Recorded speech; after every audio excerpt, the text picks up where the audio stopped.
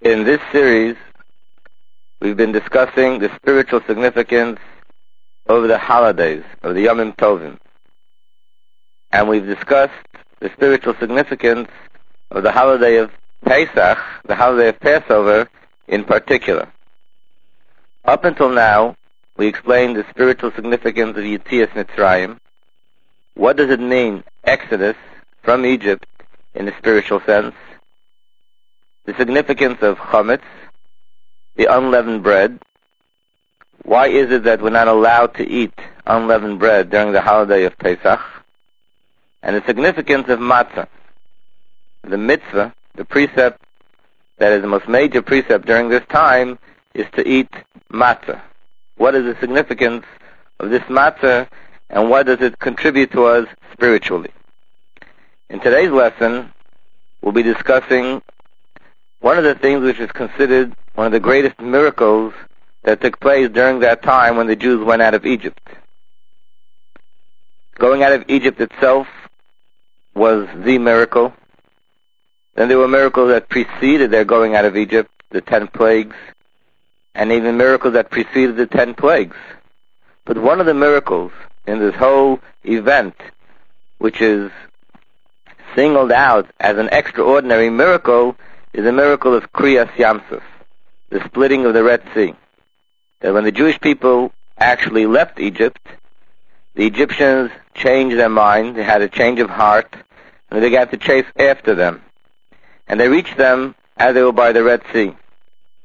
And here the Jews found themselves trapped, the Egyptians behind them, and the Red Sea in front of them. And at this point, God performed the miracle that the Red Sea split, and the Jewish people went through the water. It turned into dry land. They went right through it, and when the Egyptians went into the area, all the water came back and they were drowned. And like I said before, this is considered a miracle which is singled out between all the miracles that happened in the time of Mitzrayim. In fact, the seventh day of the holiday, which is called Shvi Shel Pesach, is a holiday that we celebrate just as the first days of the holidays. As you know, that Pesach is set up in a way that the first 2 days are holidays where you're not allowed to do work, and just like any other holiday. Then there are a few days in the middle which are called Chol HaMoed, which means it's part of Passover, but nevertheless you're allowed to do work, and in many ways it's like an ordinary weekday. Then the seventh day is once again a holiday. What is it on the seventh day that this day is once again a holiday? Because that's the day that the miracle of Kriyas Yamsuf, the splitting of the sea, took place. It is necessary to understand what is the significance of this miracle. When the Jewish people came to the sea, and they were trapped between the sea and the Egyptians, God could have saved them in many different ways. He could have had them flown over the water. He could have had the Egyptians killed before they reached them. Naturally, there are many ways that this could have happened. Why did Hashem choose specifically this method of saving them by splitting the sea? And we see that the Jewish people sang a special song, which is called the Shira, special song of praise to God that He performed this miracle. And this song became part of the Torah. And this song is something which we repeat every single day in our prayers when we remind ourselves of the story of our Exodus. The whole song, Oz Yosher, is repeated again. All this seems to indicate that the splitting of the sea wasn't only a method to save the Jews, but had a purpose of its own. The splitting of the sea in itself accomplished something spiritually. In fact, it says in the Medrash, based on the words in that song of Oz Yosher, it says, Zeh Keli Vanvehu, this is my God, and I will glorify Him. And the Medrash says, what does it mean when it says, this is my God? The only time that one can use the word Zeh, this is when you can point your finger at something, and it's actually visible. So therefore the Medrash says that when the Jewish people went out of Egypt, and the sea split, during that time, God revealed Himself to the Jewish people, and every man, women, and child, even infants, were able to point their fingers and say, here is God, we can see God. And the way the Medrash expresses it is that what what a maid was able to see during the prophecy that she saw during the splitting of the sea was greater than the greatest prophecies that were revealed to the greatest prophets in the future.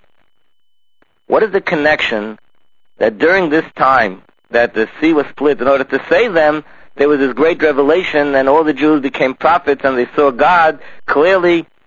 How does this come together with the saving them from the Egyptians?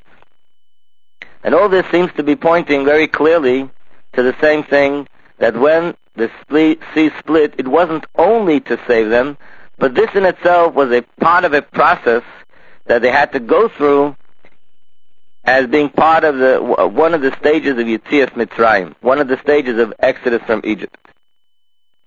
Another thing which makes this even stronger and more clear to us is the fact that when we look in the Tanakh, we look in the prophets, where they prophesize what will be when Mashiach will come, when the redemption will take place from our present Golus, when we'll go out of the present exile.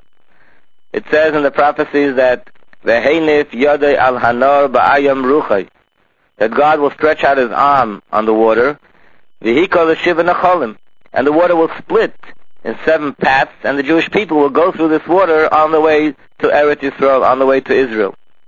In other words, it says clearly that when this redemption will take place, this Exodus will take place, once again the sea will be split and will go to Israel through the water. So we see clearly that there's some connection between the splitting of the sea and the process of redemption. What is that connection?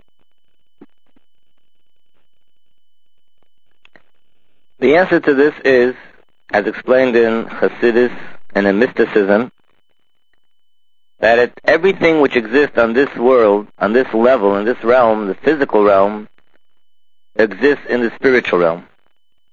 In fact, anything in the physical world evolves from its original state the way it existed in the spiritual realm, as this was explained at length in all the previous lessons.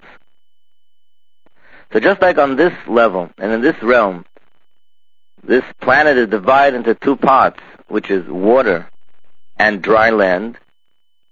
The same thing in the spiritual realm. There's a part in the spiritual realm which is called Yam, which means water, and there's a part of the spiritual realm which is Yabasha, which is dry land. What is the difference? The difference is, just like on the physical level, it says that everything that you find in the dry land, you can actually find in the water. There are plants in the water, there are animals in the water, but the difference is that in the water, everything is concealed and covered up. Those things that exist on dry land are exposed. You can see them.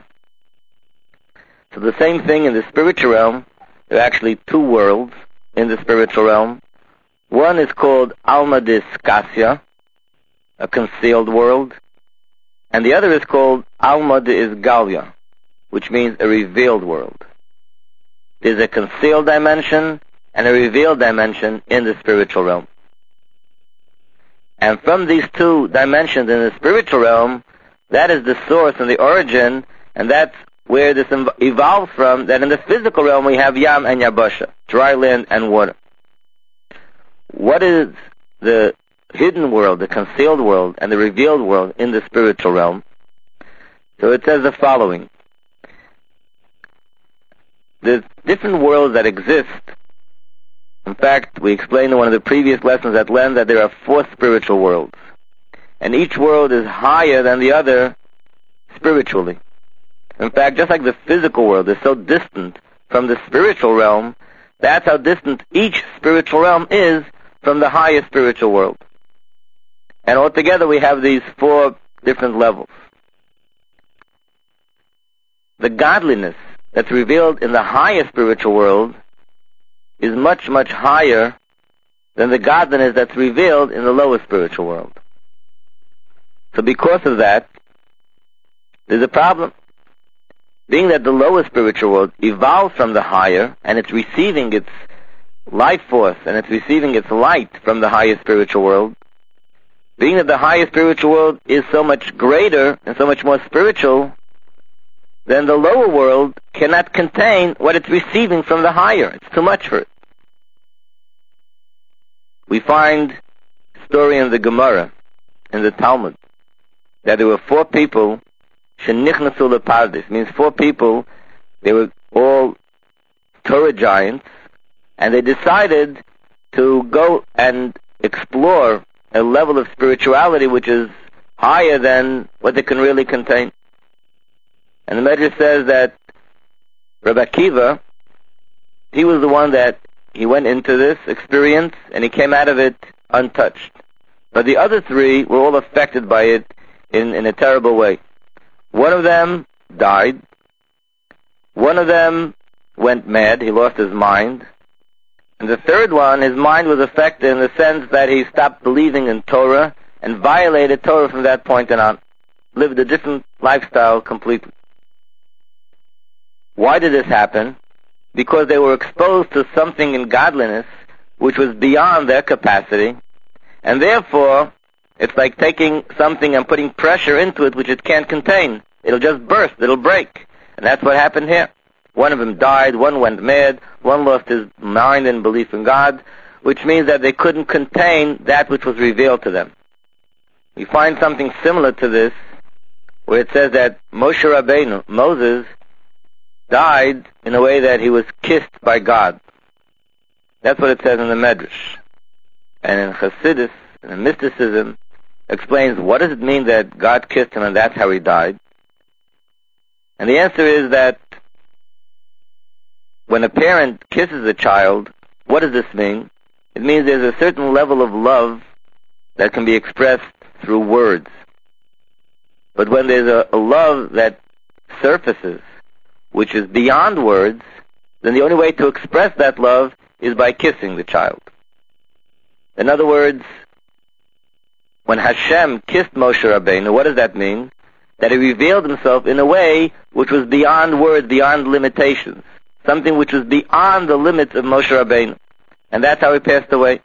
In other words, when his time came to leave this world, how did it happen?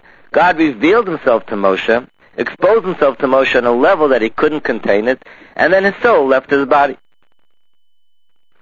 So therefore, we see that godliness that's revealed in the world has to be revealed in a measure that the one who receives it can contain it. So therefore, our physical world, which evolved from a higher spiritual world, that means that our physical world received its energy and its light of godliness from the higher spiritual world. How can this possibly take place?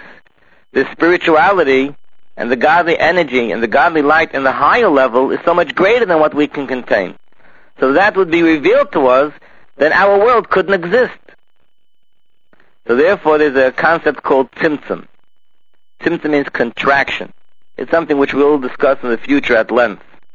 But it means that this godly light and this godly energy has to be concealed in order for it to be transmitted to the lower level.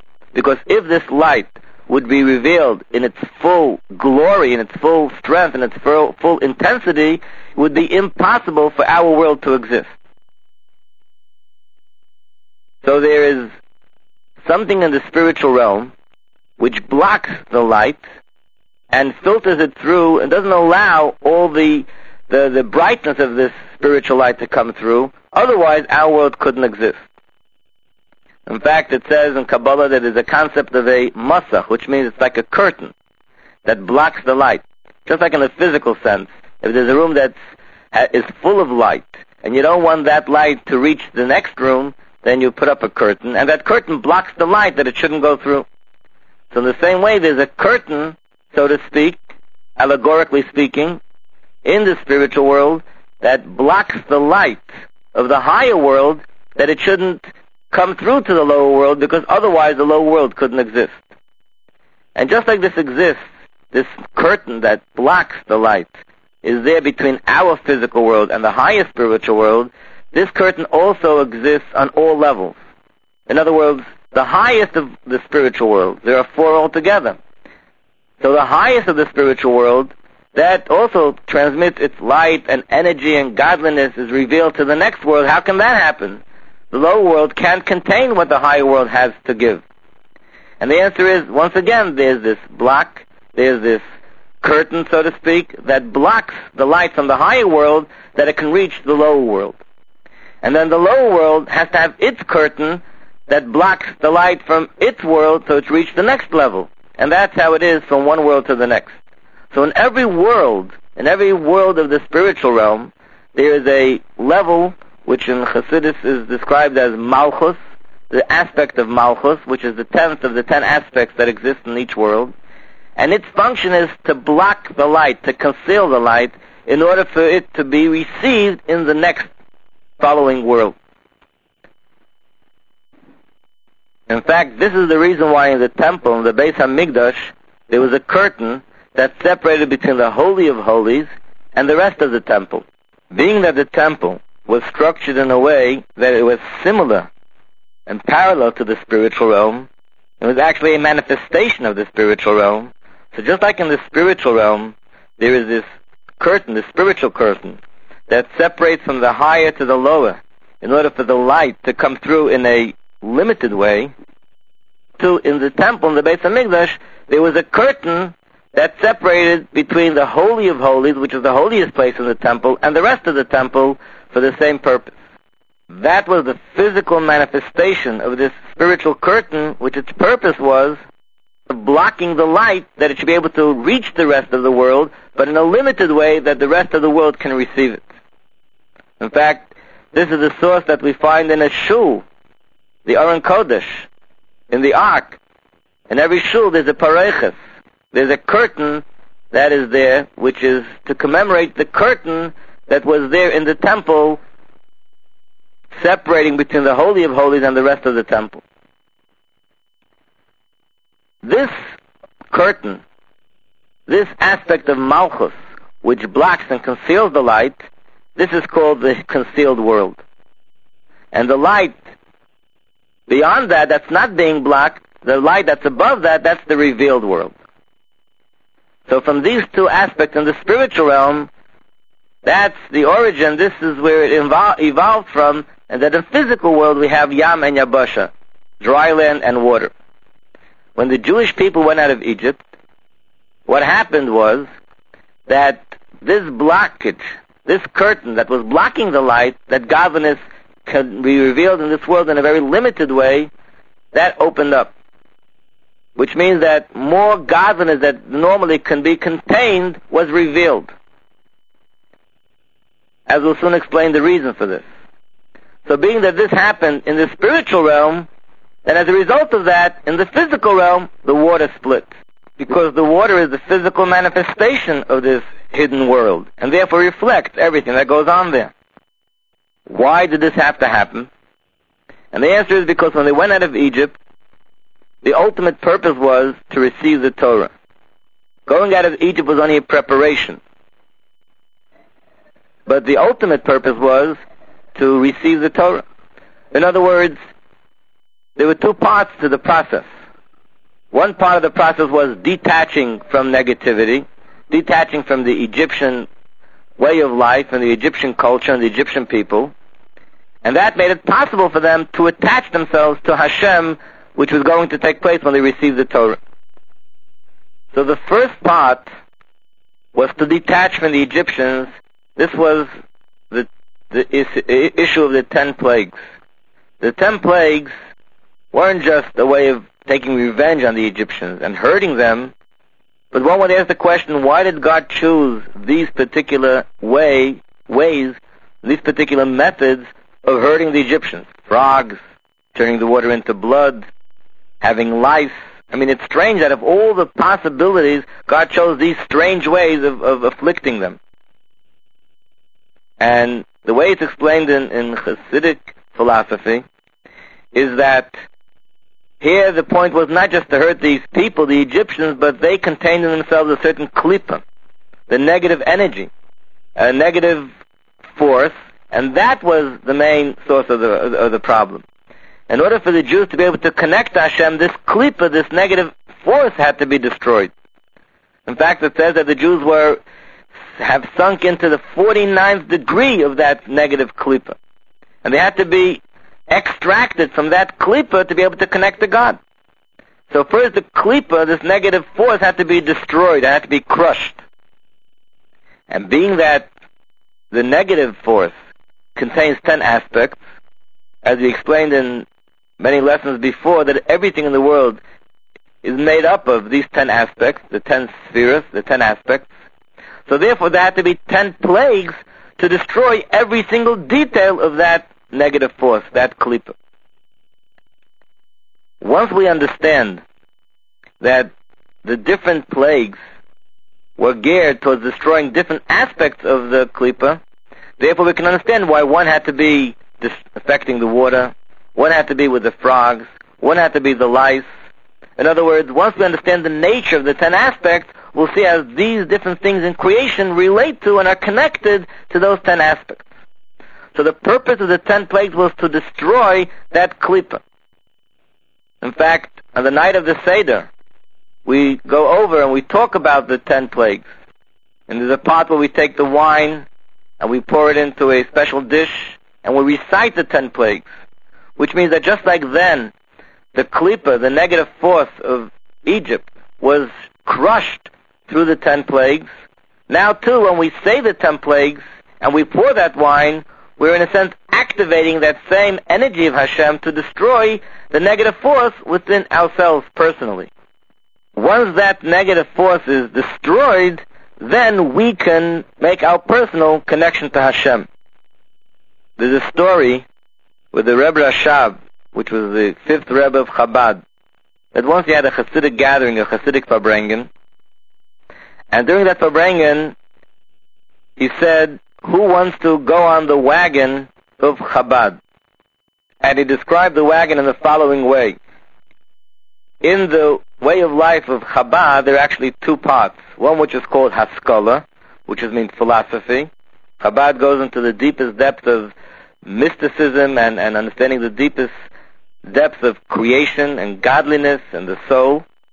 There's another part which is called Avodah, which means where it demands of a person to work on themselves, to refine themselves, their thought, speech, and action, and to cleanse themselves internally. So the Rebbe said the wagon is decorated with the most beautiful and most brilliant concepts of Hasidic philosophy, and the wagon is saturated with the tears and the sweat of the labor that goes into Avodah, the self-refinement. One of the Chassidim, who was sitting by that gathering, began to cry. And he said, Rebbe, where are the steps to your wagon? And the Rebbe said, the wagon has 2 steps. One step is to get off the ground, and the other step is to get into the wagon. In other words, before a person can make a connection to godliness, they have to step off the ground. They have to detach themselves from materialism. And in proportion to that connection to godliness that they want to make, that's how much they have to detach themselves from being immersed into materialism. So here the Jewish people have to detach themselves from Mitzrayim, from the klipa of Mitzrayim, and only then were they able to make that connection to Hashem.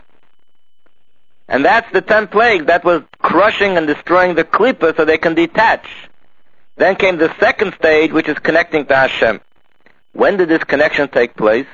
When they received the Torah at Mount Sinai.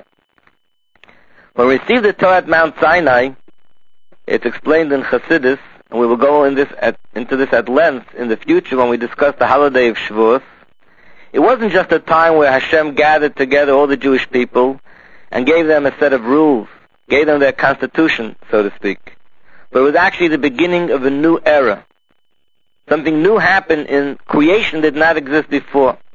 And that is that godliness descended to the physical realm. And only then was it the beginning of a time where it was possible for there to be a communication and an interaction between the physical realm and the spiritual realm. That by people studying Torah, observing mitzvahs, and doing certain deeds with physical objects, can they in that way connect to God here on the physical realm. As we'll explain the details of this later. But the main point that's important to bring in over here is the fact that then godliness descended to the physical realm in a way that was never like that before. So in order for this to happen, that the level of godliness, which up until this point was removed from the physical realm, should break through that blockage and descend to the physical realm, What happened was that concealed world opened up. That curtain, so to speak, that concealment opened up and allowed more light, more godliness to come through, which never came through before. So being that happened on the spiritual realm, therefore, it expressed itself here in the physical realm that the water split. And this is the reason why every single man, woman, and child and infant was exposed to the highest level of godliness and prophecies during the splitting of the sea. This wasn't an additional thing, that in addition to the splitting of the sea, there was also a prophecy there. And we asked before, why was it necessary?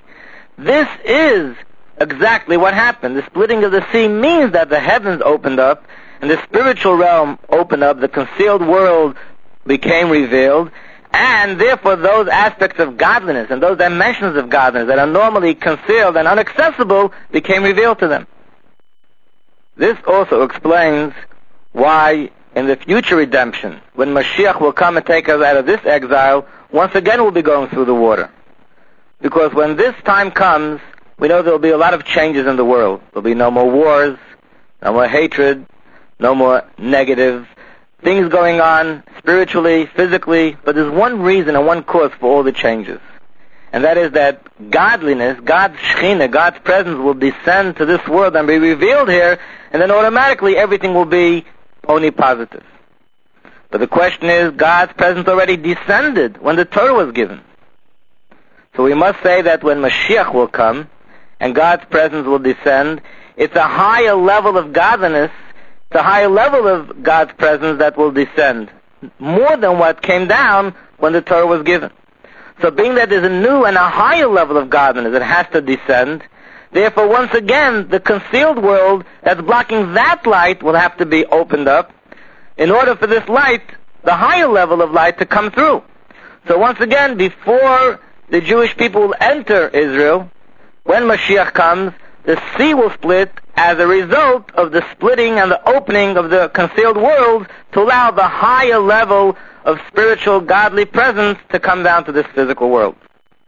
Now this spiritual event repeats itself every year during the holiday of Passover, and specifically on the day of Shvi Pesach, the seventh day of Passover.